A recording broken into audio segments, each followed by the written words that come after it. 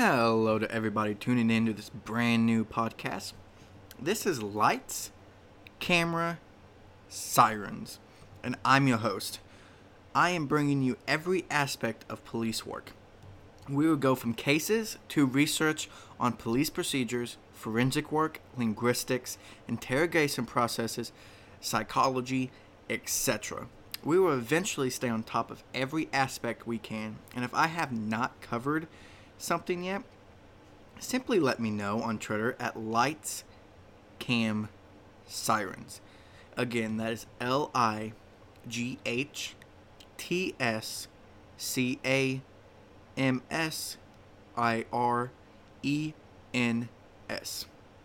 So to start off, my name is Michael, and I enjoy almost every science that goes into police work. I am a future police officer with hopes of becoming a detective. My goal with this very podcast is to research, learn, and teach all at the same time. So if you are interested in lights, camera, sirens, let's dive right into the first case, which is going to be a little short, but it is right here in my home state, Indiana, and it has recent activity. So let's begin.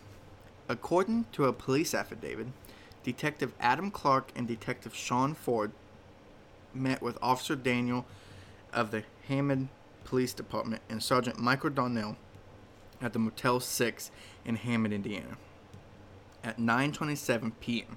on October 17, 2014. The detectives were told that the officer and sergeant found the body of a young woman in a bathtub in one of the rooms in the motel. When the detectives entered the room, they found what appeared to be a broken fingernail on the floor, a light-colored button from a shirt, and a torn condom wrapper. The beds were moved away from the headboards, which suggested a possible struggle. They also spotted a white purse, clothing, and personal contents in the room.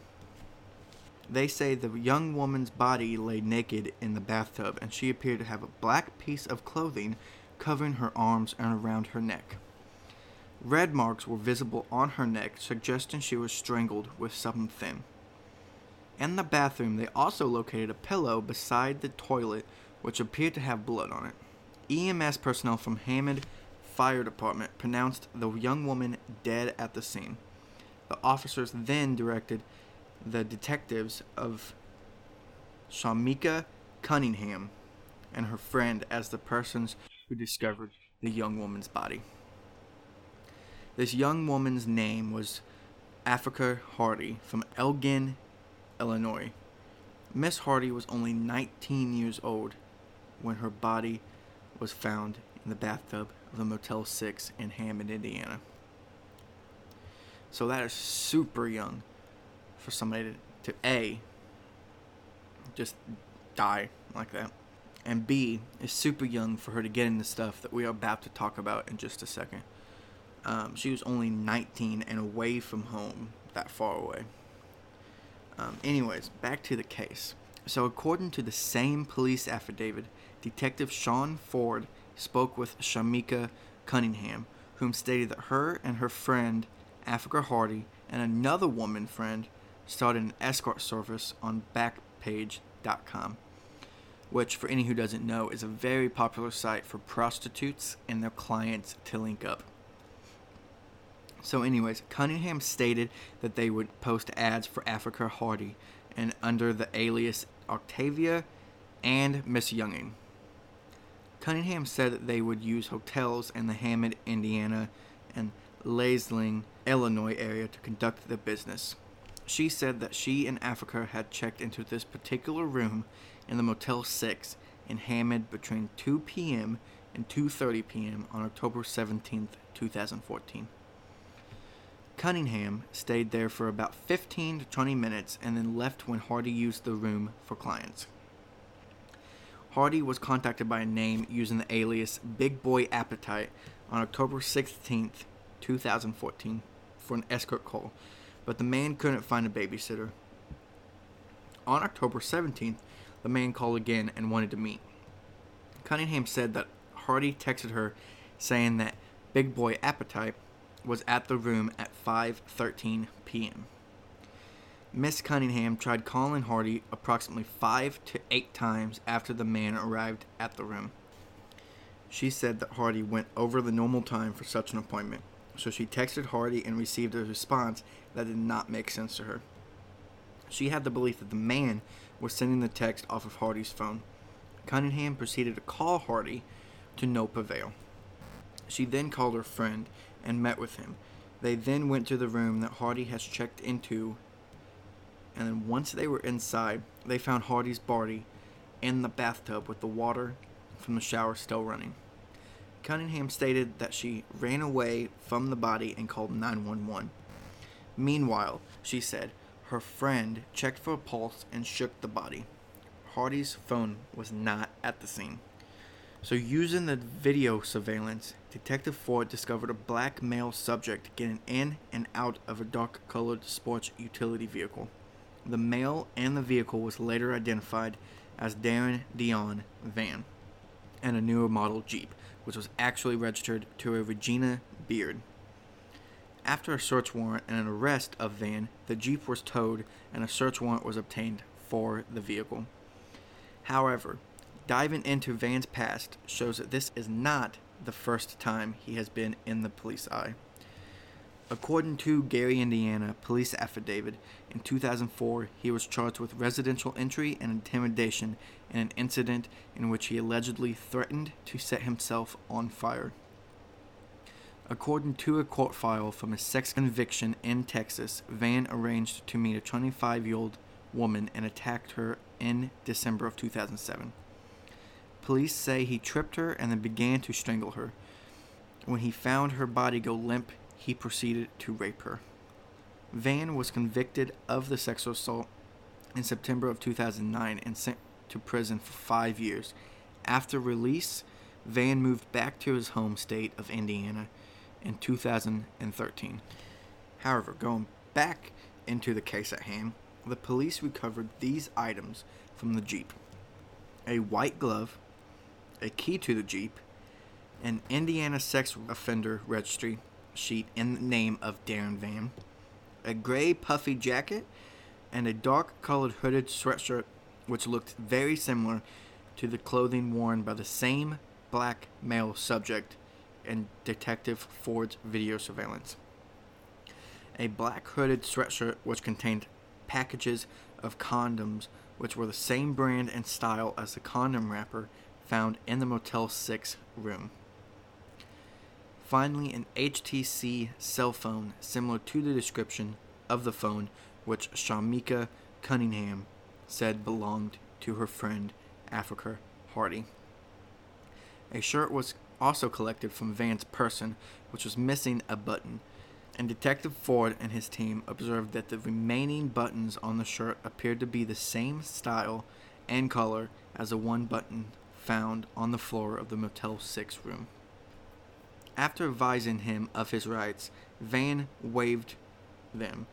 Van admitted to a number of things that placed him in the Jeep and the crime scene. He also admitted to having rough sex with Octavia, which, remember, was Miss Hardy, when she started to fight him. He strangled her with his bare hands first, then with a cord. Detective Ford and another detective interviewed Van separately and showed him numerous photographs of numerous articles of clothing, which he confirmed was his.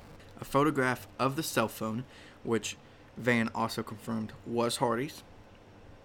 A photograph of the condoms, which Van confirmed was the condoms he took after the murder.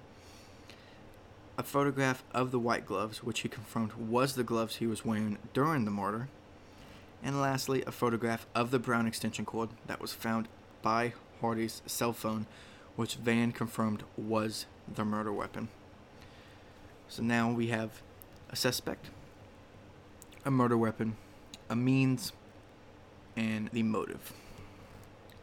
So now, Van has been charged for murder of Africa Hardy on Monday, October 19th, in 2014. After his arrest, Van led police to the bodies of 6 other women at abandoned houses in Gary, Indiana. Police states that based off of some statements they got, that Van could have other victims dating back as far as 20 years. On October 18th, 2014, at 11:20 p.m., the body of Miss Jones, 35, of Moorville, was found. She was reported missing on October 8th. Early October 19th, 2014, the body of Tierra Beatty of Gary, Indiana, was found in an abandoned home in Gary. Another victim that was unidentified at the time was also found. On the evening of October 19th, 2014, the body of Christine Williams, 26 years old, was found. And then just mere hours later, 2 more unidentified bodies were found. Since then, articles have came up, and these 3 unidentified bodies were later identified as Tracy Martin, 41, Sonia Billingsley, 53, Tanya Gatlin, 27. In 2018, Van waived his right to appear in his own sentencing hearing in court under a plea agreement. Judge Samuel Kappas sentenced the 47-year-old to 7 concurrent life sentences without parole. Under the plea agreement, however, Van avoids the death penalty. So is that right?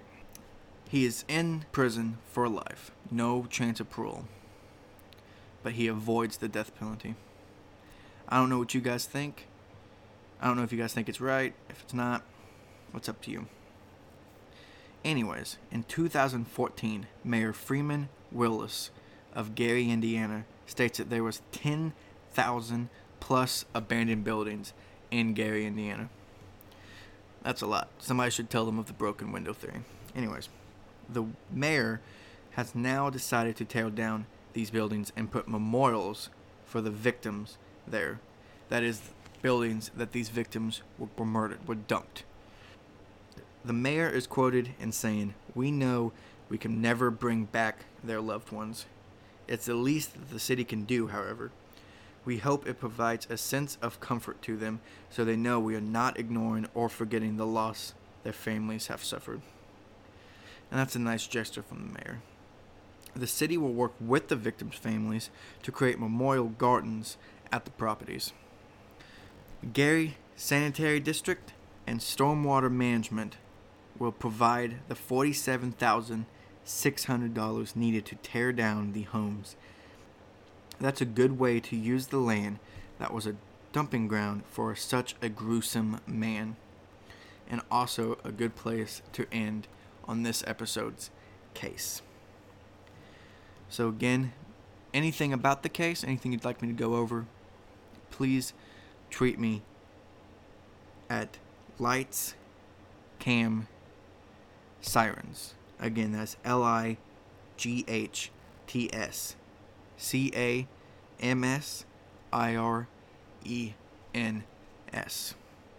I do thank you guys, but before we leave, I would like to apologize for such a short first episode, but I promise the other ones will be longer. And I would also like to have a moment of silence for Miss Hardy, Miss Jones, Miss Beatty, Miss Williams, Miss Martin, Miss Billingsley, and Miss Gatlin. So let's have a moment of silence.